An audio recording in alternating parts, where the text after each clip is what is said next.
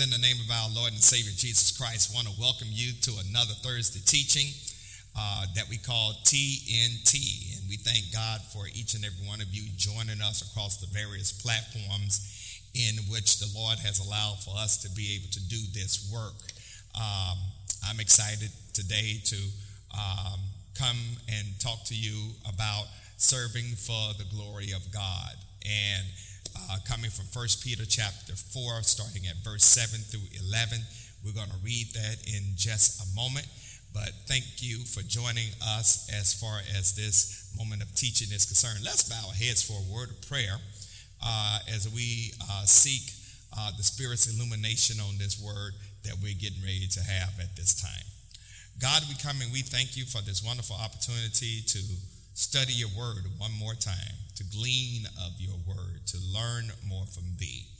We pray right now, God, that in the name of your Son Jesus, that you, by the power and presence of your Holy Spirit, will teach us. You are the master rabbi. Teach us your precepts and let your word be a lamp unto our feet and a light unto our pathway. Show yourself mighty and strong, O God, as only you can. It is in Jesus' name we do pray.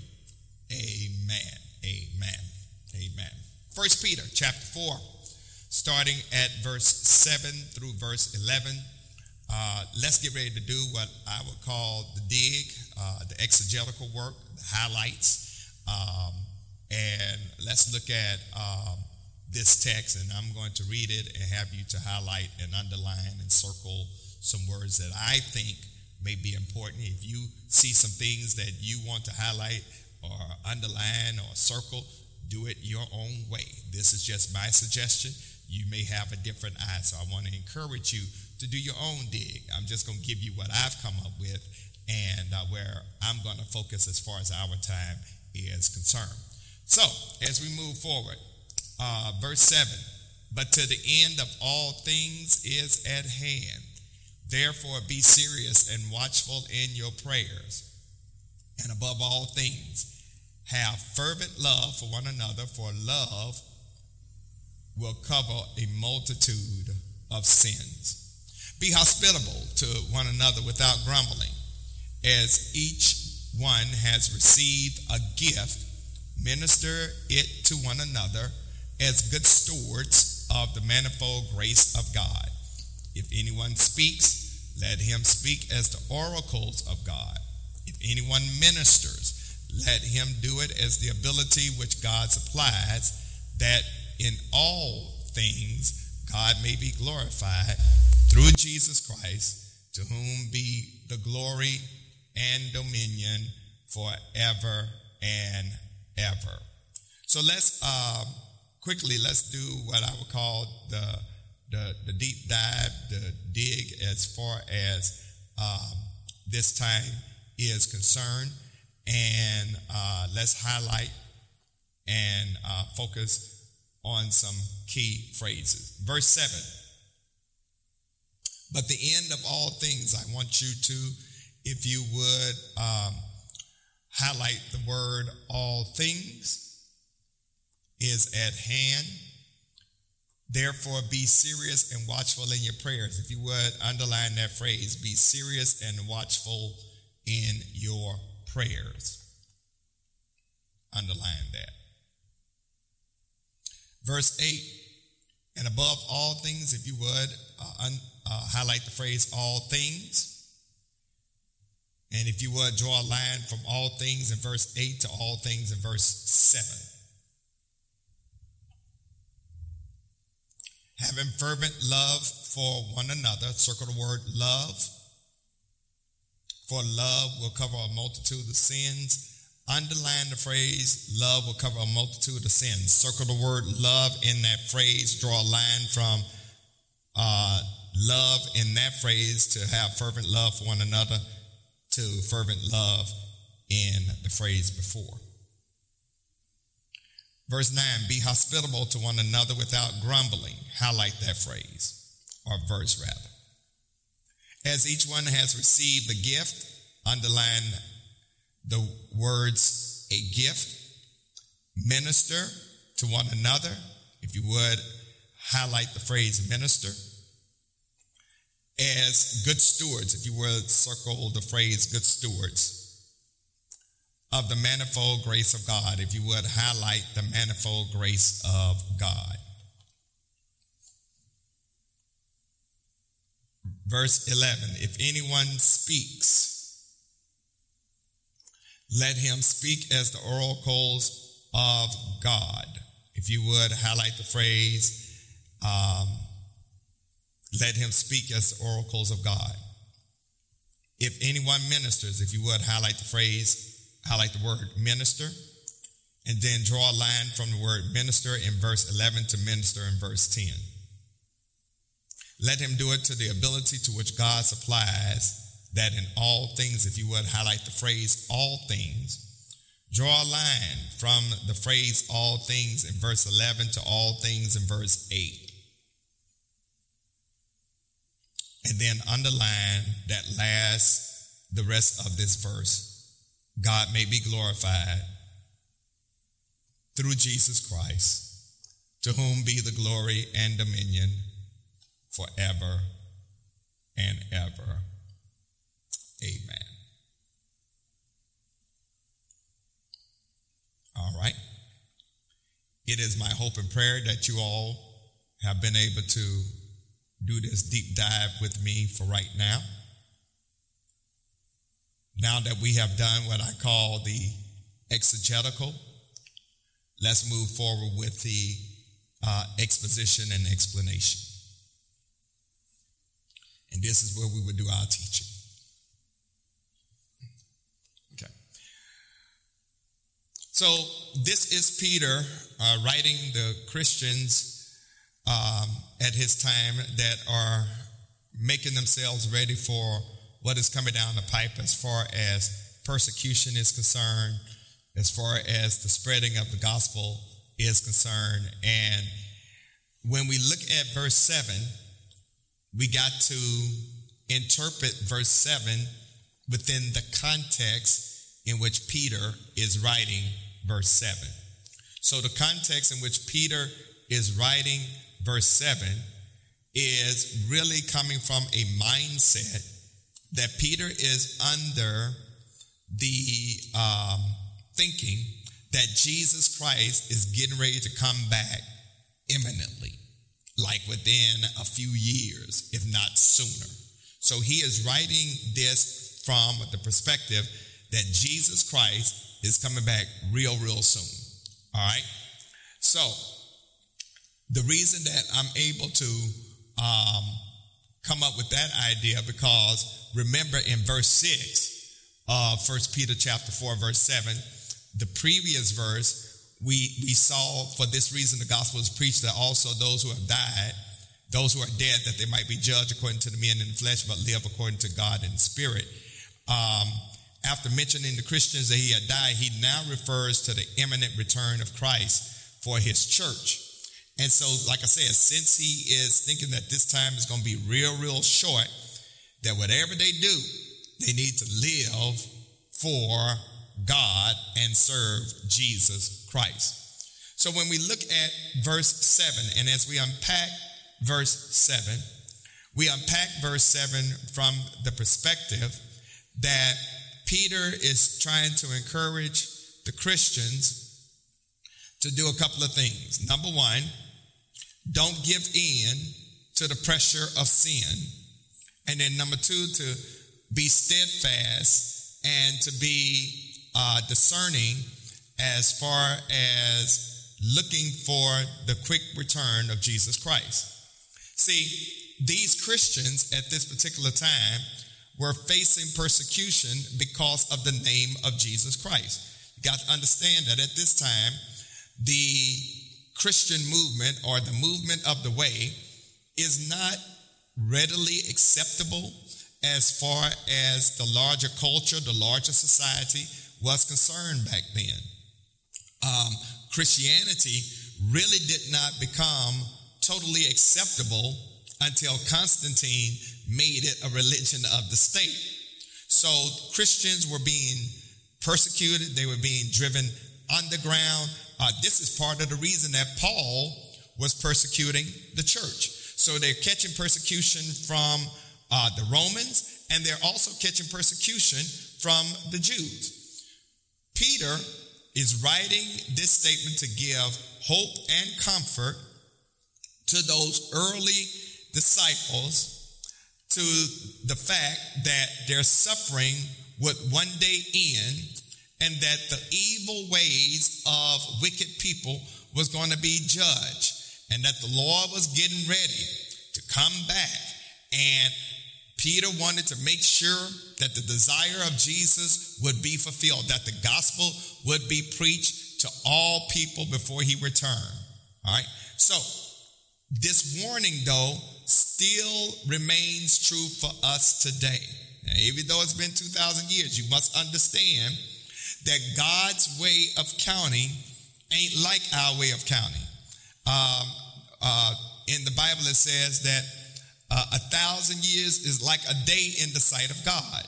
So remember, God's way of counting is not like our way of counting. So we as believers today, even in 2021, must always remember that the end is near. For Christ can come the next hour or the next 30 minutes or even the next second. And that's why we should live in such a way that we're looking for the advent or the second coming of Christ. We should live in such a way that when Jesus comes back, we will be ready. That's why Peter says, be serious and watchful in your what? Prayers. Now let's unpack these words, because there's something to be said about the words serious and watchful in your prayers. He is saying, be serious. In other words, this is opposite of insanity and drunkenness. Okay? Be serious and watchful. Serious basically means that you are clear-minded. Watchful basically means that you have a level of self-control. So this refers to sobriety and restraint. We are to have a clear head. We're to take Christ's return seriously.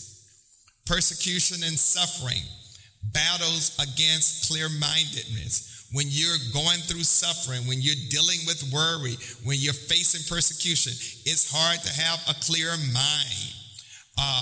Self-control is difficult when you face injustice, because you really want to go off on folks. You really want to get people back. So Paul is saying, listen, our time is short. Jesus Christ is on the way back, but your reward is sure. So maintain seriousness and watchfulness so you can pray intelligently and appropriately. All right? He wants them to understand that as you engage in a watchfulness as far as your prayers is concerned, Peter remembers when he wasn't watchful during the time in the Garden of Gethsemane, when Jesus says, I want you to watch and pray with me. And when Jesus went into the inner sanctum sanctorium of the Garden of Gethsemane, his own personal spiritual space, Peter and the rest of the disciples went to sleep. The spirit is willing, but the flesh is weak. So he knew how easy it was to get knocked off your mark if you're not serious and you're not watchful in your prayers. And see, this is what we have to understand. This is what we have to understand. This is the same Peter, the one that recognized Jesus to be the Christ, the Son of the living God. And Jesus said to him, and if you ever read Matthew chapter 16, verses 13 through verse 20, you will see that conversation where Jesus unpacks and says, Peter, flesh and blood has not revealed this unto you, but my Father which is in heaven. And you are Peter, and upon this rock, upon your confession, I'm going to build my church, and the gates of hell shall not prevail against it. And I'm going to give you keys to the kingdom. Whatever you bind on earth will be bound in heaven. Whatever you loose on earth will be loose in heaven. He gives Peter an awesome charge, an awesome responsibility. And then a few chapters later, when Jesus is talking about, I'm getting ready to go to the cross and die, and Peter's saying, we ain't going to never let that happen. And Jesus then moves from calling him Peter the Rock to calling him Simon. Simon, Satan desires to sift you like wheat. But I have prayed for you that when you are converted, strengthen your brother. And then he also said, get thee behind me, Satan. So Peter knows what it is to deal with these two extremities of the Lord applauding you and then the Lord condemning you. So what does that have for us today? That means that we got to have self-discipline when we pray, serious and watchful. Rather than merely doing a quick blessing on your food, you know, that famous prayer. You look down at your fried chicken, your collard greens, your macaroni and cheese, your cornbread, and you say, Jesus wept. Or a 3-minute devotional, and you think you're getting your time in. There are times when you really need to be sincere and sober and really talk to the Lord. The reason that many of us are so unprepared when persecution comes is because we don't spend time with the Lord. Last night on our prayer call, and we have this prayer call every Wednesday night for about 15 minutes. The disciples of the church and those that join the prayer call, many of them get on, anywhere between 25 to 30 people are on at 8 o'clock. They're fellowshipping with each other, having a good time, catching up with each other, encouraging each other. And at 8:15, I come on. I lead us in a devotional, and then we have prayer. What we got to understand is that devotional is a requirement, or it entails, rather, scripture and prayer. You have to know how to pray scripture. This is praying scripture. And so what winds up happening is that I would do a devotional, and then I asked for prayer concerns, and we would pray. Now, we can get up to, I believe last night we had over 70-something people on the call. I wanted to get up to at least 100. If we were to do prayer meeting in the church, we probably wouldn't even have 5 people. But on that call, we're on our way to at least 100. Can you imagine what will happen if we get 100 people in prayer sincerely? But now, here's what I pushed us on last night. That over the next several weeks, I want to focus on praying dangerous prayers. And what do I mean by praying dangerous prayers? I mean praying prayers that are out the box that only God can bring to pass. I'm talking about praying prayers that is so bodacious, so courageous, so invigorating. Not just a prayer, Lord, help me pay my bills and stuff. I'm talking about praying prayers that only God can answer. Guess what that requires? That requires you listening. That requires devotion. That requires sincere communication. I'm talking about praying real prayers, not just these churchy prayers where we use this flowery language, the language where, now, Lord, here we are once more again. God, our head bowed down to the Mother Earth. And, oh, Lord, I want you to come see. No. I'm talking about sincere prayers, not performative prayers. I think I just said something. Sincere prayers. Asking God for something that only God can bring to pass. Okay? Because guess what I've discovered about God? God does not care if your subjects and verbs agree or disagree. God does not care if you stutter in your prayers. God is looking at your heart. God is looking at the time you're putting in with him.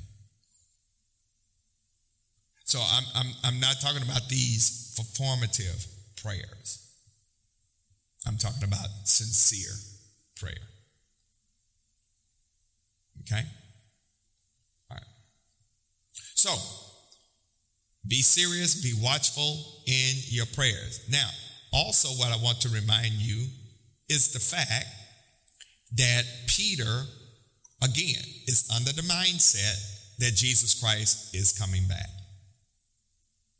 And I want to talk about how do you and I make preparations for the Lord coming back. Because guess what? The Lord gonna come back for all of us. Now, either it's gonna be his return in what is called the second coming, or he's gonna come back for you when you die. But in either case, the Lord is coming back. Let me say it again. All of us are going to see the coming of the Lord. Either it will be his second coming, or it will be when you die.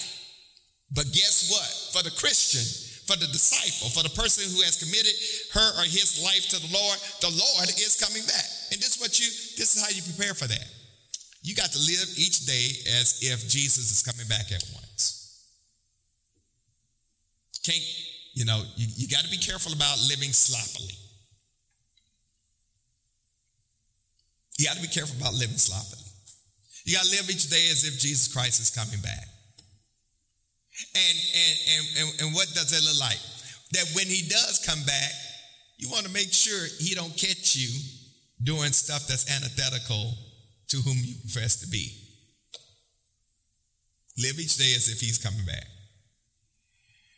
You got to keep a clear head and not get carried away with your own indulgences. You got to discipline yourself and stay alert for prayer. You need to make active expressions of love a priority. You need to be faithful in your stewardship. And in everything, praise God as a source of your power. All of that is in these verses that I'm getting ready to further unpack.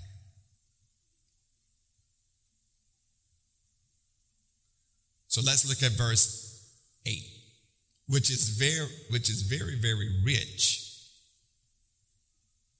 but it's often misquoted and misinterpreted. And above all things, have fervent love for one another, for love covers a multitude of all sins. For love covers a multitude of all sins.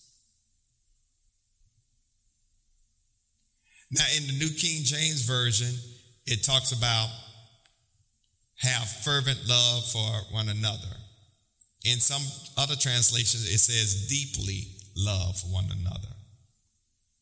Okay?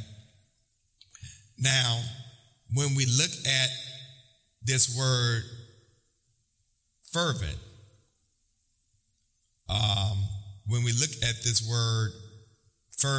love, in a sense, it is a straining love or eager love. It is this desire to have your muscles tighten up as you're straining to win a race. Okay? So this is where we get this idea of fervent. It's a tension. It's a tension of the will. It's dealing with like when your muscles tense up. Now, how does this make sense as far as us having fervent love, deep love, or tense love for one another? A Christian's unselfish love, because the word love, fervent love, that word is agape. For love, agape, in this text will cover a multitude of sin. And when we look at this phrase, it is really talking about you and me being a disciple of Jesus Christ, having an unselfish love and concern for others, exercised to the point where we strain to be a blessing to others as far as their welfare is concerned. Okay? Now I'm getting ready to go real deep on y'all now. I'm getting ready to go real deep on y'all right now. All right? Notice what Peter says. And above all things, have fervent love for who? One another. For love covers a multitude of sins. Ooh, I'm getting ready to have fun and blow y'all out the water right now. This is why, thank you, God, for the revelation. This phrase right here, this phrase right here, hopefully and prayerfully will help us to understand a few things. And I could just take verse 8 and really spend the rest of my time in our study unpacking it, but I don't want to be that unfair to you all because I really want to get through all of this because it's going to bless you. But this is where I want to blow you out the water. This kind of strenuously maintained love is not blind to the faults and the sins of others.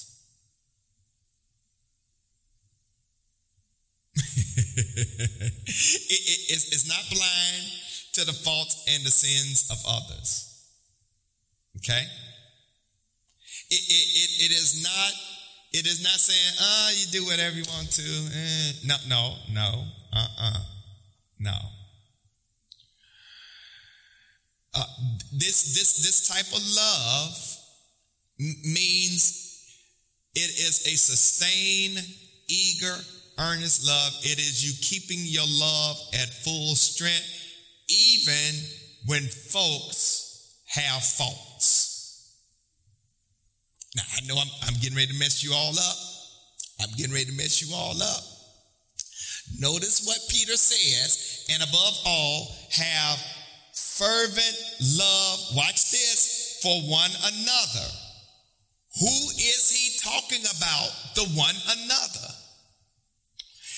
What Peter is talking about in this context is you having fervent, deep, sustained, tense love for those who are other disciples. This is the church, which when I hear people say, I love Jesus, but I hate church. And it is prevalent among all different generations. I don't go to church because they mess up. Well, the interesting thing is, for love covers a multitude of sin. He's talking about those in the church. That all of us sin and fall short, but we are still, watch this, to maintain agape love. Now, I'm connecting some dots. I'm getting ready to blow us out the water, because that agape love is the love of the Holy Spirit that empowers us to love the unlovable. And sometimes, yes, church folks, Christians, disciples can be rather unlovable.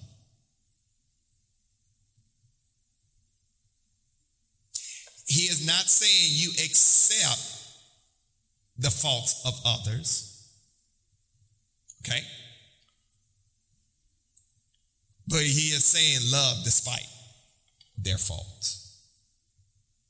Now, I'm drilling something down here, because when he says have fervent love for one another, he is talking about those that are part of the household of faith, that people ought to see how we love each other, and they see how we love each other despite our shortcomings, and they will want to be a part of that fellowship based upon how we love each other, despite our shortcomings. All right?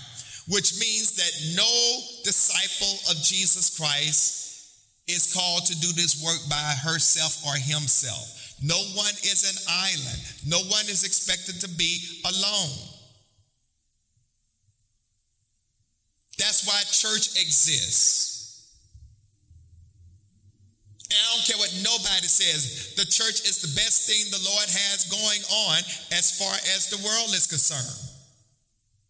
The church is the best thing, the local fellowship, the koinonia, as well as the ecclesia. Koinonia, local fellowship. St. Paul is a local fellowship. Church, ecclesia, the universal church. That is the church Jesus Christ is coming back for, that has no denomination.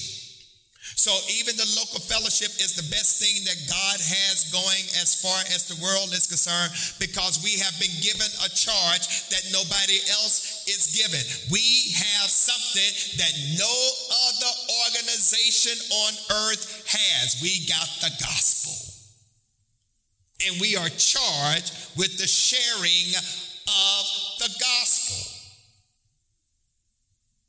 And so watch this. And so when disciples experience deep love from the fellowship, you got a human network that will support you through any crisis.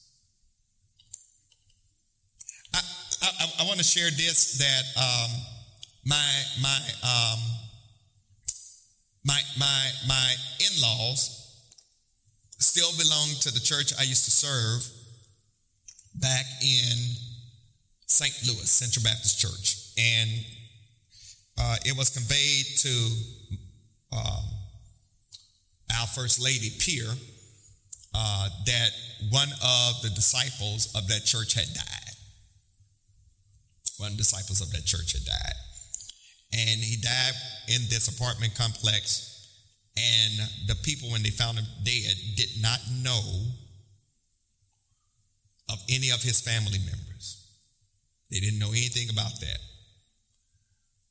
But they knew he attended Central Baptist Church. And because someone knew he attended Central Baptist Church, they got in touch with my parents-in-law, my mother and father-in-law, told them that this person had died.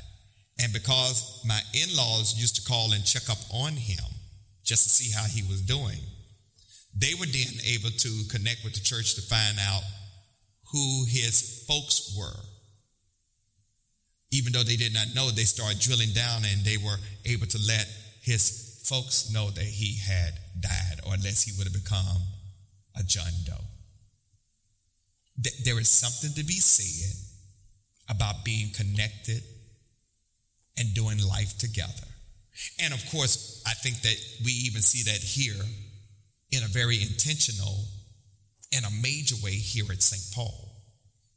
It amazes me how I see the connections between people when they're going through suffering and when they're struggling with things, and even when they die. But this goes back to something that Jesus dropped on us when he was here on earth doing his ministry, where he told us to love the Lord our God with all our heart, mind, and soul, and love your neighbor as yourself. Love your neighbor as yourself. And he is speaking these words, I want you to hear me again, to his disciples. Now, I want to deal with this phrase, love covers a multitude of sin. This is Peter quoting the writer of the wisdom literature known as Proverbs. And if you look at Proverbs chapter 10, verse 12, you will see that quote actually goes something like this. Hatred stirs up strife. And basically strife is confusion, or as I like to say sometimes, hatred stirs up hell. But love covers all sins. All right. This does not mean that love ignores sin, that love overlooks sin, or that love tries to hide sin. I believe that Peter is probably looking back on his words earlier in chapter 4 and trying to tell the believers that they should live the rest of their lives according to God's will and not their human desires. And as believers, watch this, they are finished with sin. The covering of sins then is the ability that we as disciples have to forgive each other because Jesus Christ has forgiven us. That love now becomes that buffer, that cushion that smooths out the bumps and irritations caused by fellow believers. Remember, I've said plenty of times, if you say that you love God but hate your fellow brothers and sisters, you are a liar and the thief, and you are a liar, and God is not with you. Okay? So again, when we talk about love covering a multitude of sin, it's not that it's overlooking, and it's not that it's ignoring, and it's not that it doesn't hold you accountable for your sins. But what it does, it allows for you to forgive, because when you understand that you have been forgiven by Christ Jesus, not only on the cross, but every day, constantly and consistently, then it should empower you to forgive others. That's what this is talking about. That's what this is talking about. Let me go on to verse 9. Where verse 9 says, be hospitable to one another without grumbling. Be hospitable to one another without grumbling. Let me just say that hospitality is different than entertaining.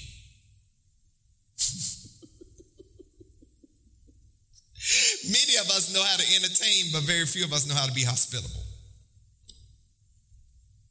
Because when we entertain, we want to make sure the home is spotless. You got all the food prepared, that you are relaxed and you're good-natured, that, you got everything that the folks you're entertaining, and that y'all going to have a good time. That's entertainment. Hospitality focuses on the guest, not on the host. Hospitality is not about the host looking good, but doing whatever you can to make the guests comfortable. Be it a place to stay, be it giving them food, be it giving a listening ear, a comforting word, or a shoulder to cry on. Hospitality is really a form of congregational care. Teach Robert Scott. I'm trying to do the best that I can. See, let me drop this on you. Hospitality can happen even if your house ain't sparkling clean. Hospitality can happen not around steak and potatoes, but around chicken noodle soup.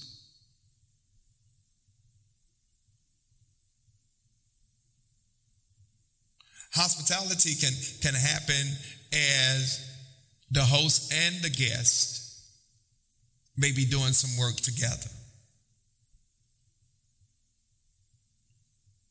Hospitality can happen even when you're tired or when you feel like you don't have enough. Because hospitality is an expression of love. Now, back during this time, the disciples of Jesus Christ really depended upon hospitality. Remember, Jesus depended upon the hospitality of others. Jesus even said, foxes have holes, and the birds of the air have nests, but the Son of Man has nowhere to lay his head. He had no place to call his own, but he depended upon the hospitality of others to put him up. Okay? Jesus was always sleeping on somebody else's couch. and back during that time, the disciples had to depend upon the hospitality of others as they traveled. There was no Holiday Inn. There was no Hilton Hotel. There was no Marriott. Didn't have any fancy hotels like we got in today's culture. Basically, traveling preachers and teachers had to depend upon Christians to give them a place to stay. And if anybody knows this quite well, it's the black church, and especially black preachers and pastors who are at least 70 and older, because when they were coming up during the time of the 30s, 40s, 50s, and 60s, many of them could not stay in hotels. They had to stay in the homes of deacons and pastors and others. So we know something about good hospitality. And what hospitality does, it draws people together and it allows for them to get to know each other. One of the things that I love the fact that whenever we bring someone in to be a blessing to us through the preaching and the teaching, or even the singing, or their use of their singing gifts, we try to be very hospitable. We try to make sure that they're good. Now, we ain't going overboard with some of these outlandish requests that some folks make. You know, some preachers have become so full that they want to send you a rider telling them, well, this is what we request and things like that. And when I see that stuff, I'm going like, thank you, but no thanks. But we're going to make sure that if you come to the St. Paul Church, if we ask you to come, that we're going to take care of you. Okay? We're going to take care of you. We're going to do the very best that we can with what we have, and we're going to take care of you. Now, here's the other thing. He says, do it without complaining or grumbling. Now, let's be honest. Had to clear my throat on that. Because sometimes trying to show hospitality to God's folks will get on your reserved nerve. That's the nerve past the last nerve. I hate to say it. There are some times when hospitality can be hard work, because some folks are more difficult than others. And there are times when hospitality can become more of a duty than it is a joy. And Peter is saying, whatever you do, do it without grumbling. Do it without grumbling. Do it without grumbling.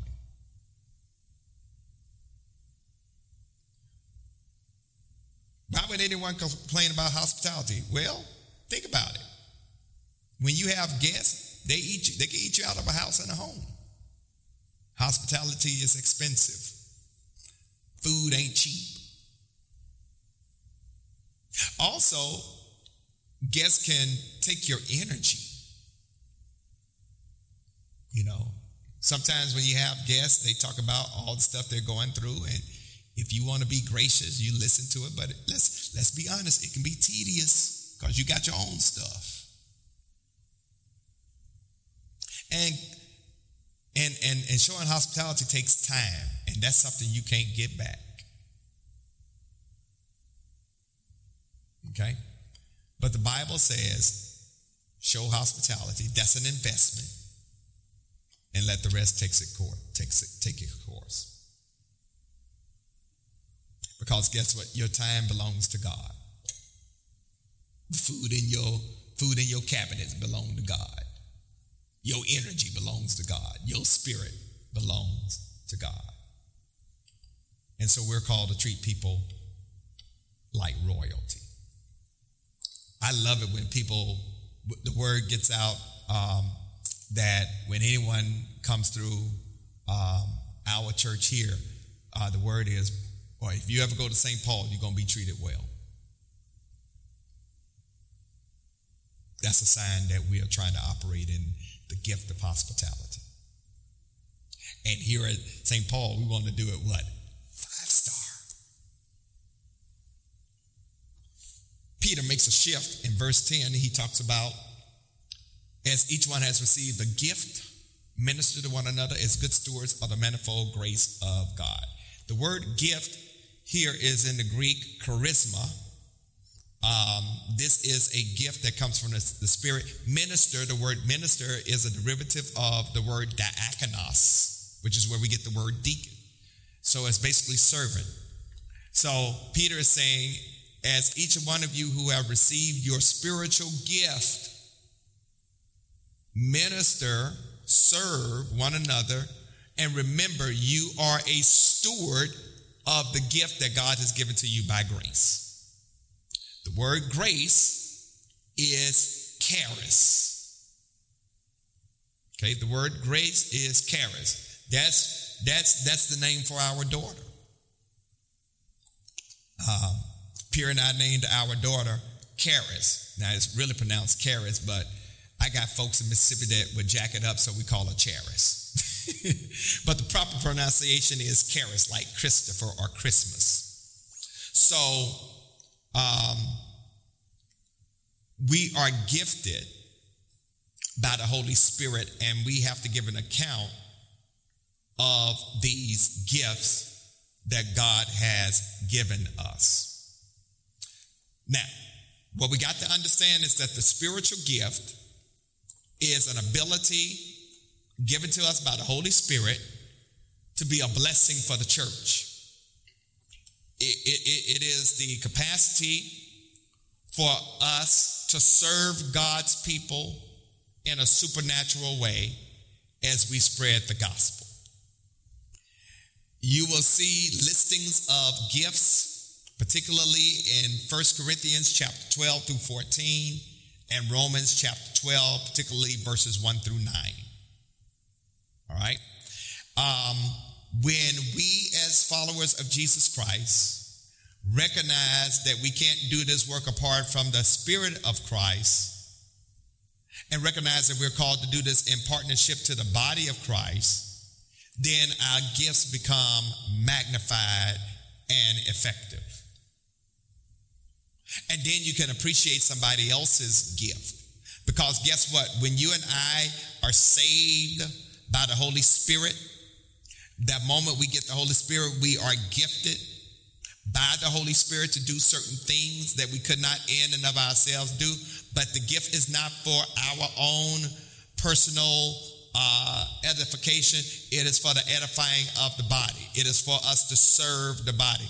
And most believers have a multiplicity of gifts, but all believers have at least one gift to do and to engage in the work and the service of the kingdom of God. And so what we have to understand is that our gifts are meant to be a blessing to others in the church. And as being good stewards mean you can't hide your gift, but you got to use them to build up the body of Christ. Now, this is what I want you to understand. Your ability, my ability, should be faithfully used in being a blessing to others. We don't do this stuff for enjoyment. You don't have the right to use your gift when you want to, how you want to, and for whom. Some of you feel like you don't have a gift. You do. You got a gift. God has entrusted something to you to minister, and you got to find a way to do it. If you see a need in the church, meet it the best way you can. Let me say that again. If you see a need in the church, even though it may not even perfectly match your gift, try to do something to help. Don't withhold your capacity to minister or to serve. Because guess what? You got to give an account for that. Well, as I come in the home stretch, let me just say that Peter then says, anyone speaks, let him speak as the oracle of God. So anyone minister, let him do it to the ability that God supplies, that in all things God may be glorified through Jesus Christ, to whom be the glory and dominion forever and ever. Now, different people kind of differ on what Peter means when he says that anyone speaks, let him speak the oracles of God. There are some who think that Peter at this moment is dividing Christian service into two categories, speaking and serving. And there are those who think that he is going back even to when the church office of deacon came into play in Acts chapter 6, verses 1 through 7. Remember, during that time, the apostles, who were the pastors of the church, had to deal with the controversy between the Hebraic Jews and the Greek Jews because the widows were not receiving their daily allotment or benevolence. And the apostles came before the congregation and said, we need to focus on the word. And why do we need to take time away from the word and from prayer to deal with this? We want you to give us the name of 7 men who have a good report, who are filled with the Holy Spirit and wisdom, that we, the apostles, may put over this work. And the Bible says that they chose 7 men. Of those 7 men, they were of Greek Jewish descent because all of their names were Greek as far as their derivatives were concerned. And the apostles, the pastors of the church, put those 7 men to handle that business while they continue to work on, watch this, their speaking gifts, preaching and teaching the word of God. So there are those who think that this is referring to this, but we got to understand that the speaking and the serving gifts overlap. Let me say that again. The speaking and the serving gifts overlap. We speak to empower people to serve, and people serve so they can bring others so they can hear us speak. So there is overlapping as far as those words are concerned. And so what Peter is doing at this time is encouraging believers to use their gifts. And if you're going to speak, you're going to be held responsible for what you say. God holds you accountable for what you say. Because when you're speaking, it is like you're speaking for God. And it's a whole lot of stuff that is being said in pulpits, that is being taught, that God ain't got nothing to do with. But eventually those people are going to be held accountable, not only in the afterlife, but even in this life. That they would be held accountable to God, because when you speak, you are speaking the very words. That's what the word oracle means, the very words of God. That sets you apart from everyday conversation. That's why it's important that when we are in a worship context, we ought to speak God's word. We should be serious.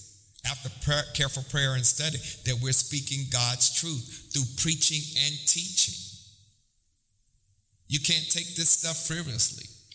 In other words, this is more than just motivational speaking. This ain't a time, preaching and teaching ain't a time for you to just go on cracking a whole bunch of jokes and making folks laugh. It's serious. It's serious. Because eternity weighs in the balance. It's serious. But not only that, also people are called to serve. And they're called to serve not in their strength, but in the strength of God. That's what it means when it says the ability which God supplies. That comes through the power and the presence of the Holy Spirit. So whenever we use our gifts, either speaking or serving, we ought to be relying upon the power of God. So watch this, so that God may be glorified through Jesus Christ. And that's who ultimately deserves all the glory, honor, and praise, because it ain't our power, it's God's power. Zechariah 4:6 says, not by might nor by power, but by my spirit, saith the Lord of hosts. Well, I hope this time of sharing has been a blessing. Are there any questions? If there are not any questions that we can answer through our online chat, I want you to, at this time, make preparations as far as serving is concerned. One of the ways that we can serve is through giving. Giving is service. It really is. And I want to commend the disciples of St. Paul and those who partner with us as far as these acts of giving are concerned. I want to thank you. And you have a wonderful opportunity right now to partner with us through serving by giving. Here at St. Paul, there are 3 ways you can give. The first one is either by mailing your check or money order to the church at 1401 Allen Street, Charlotte 28205. Or you can drop off cash, check, or money order here at the church. But make sure someone is here to receive your offering by calling the church at 704-334-5309. The second way you can give is through our church website, through ACS or Church Life. And then the third way you can give is through the app called Givelify. You can download that app to your smart device, connect it to your favorite credit card, and in 3 clicks, you can give to St. Paul as we do the work of ministry in the church and mission outside the church. So I want to thank you as you make preparation to serve the Lord through your giving. And I want to thank you for taking time out of your schedule to partake as far as this time of teaching is concerned. So let's seal this moment with a prayer and a benediction. God, we thank you for those who have tuned in to partake of this teaching moment. We pray, oh God, that you will seal it now by your Spirit. We pray, oh God, that you will help us to apply the things we have learned from this pericope, this text, so that we can be bright light shining in a dark and hurting world. Thank you, God, for the master teacher you are. In your Son, Jesus' name, we pray. Amen. Well, listen, God bless you, heaven smile upon you, and we hope and pray that you will join us on next Thursday as we continue to work our way through 1 Peter.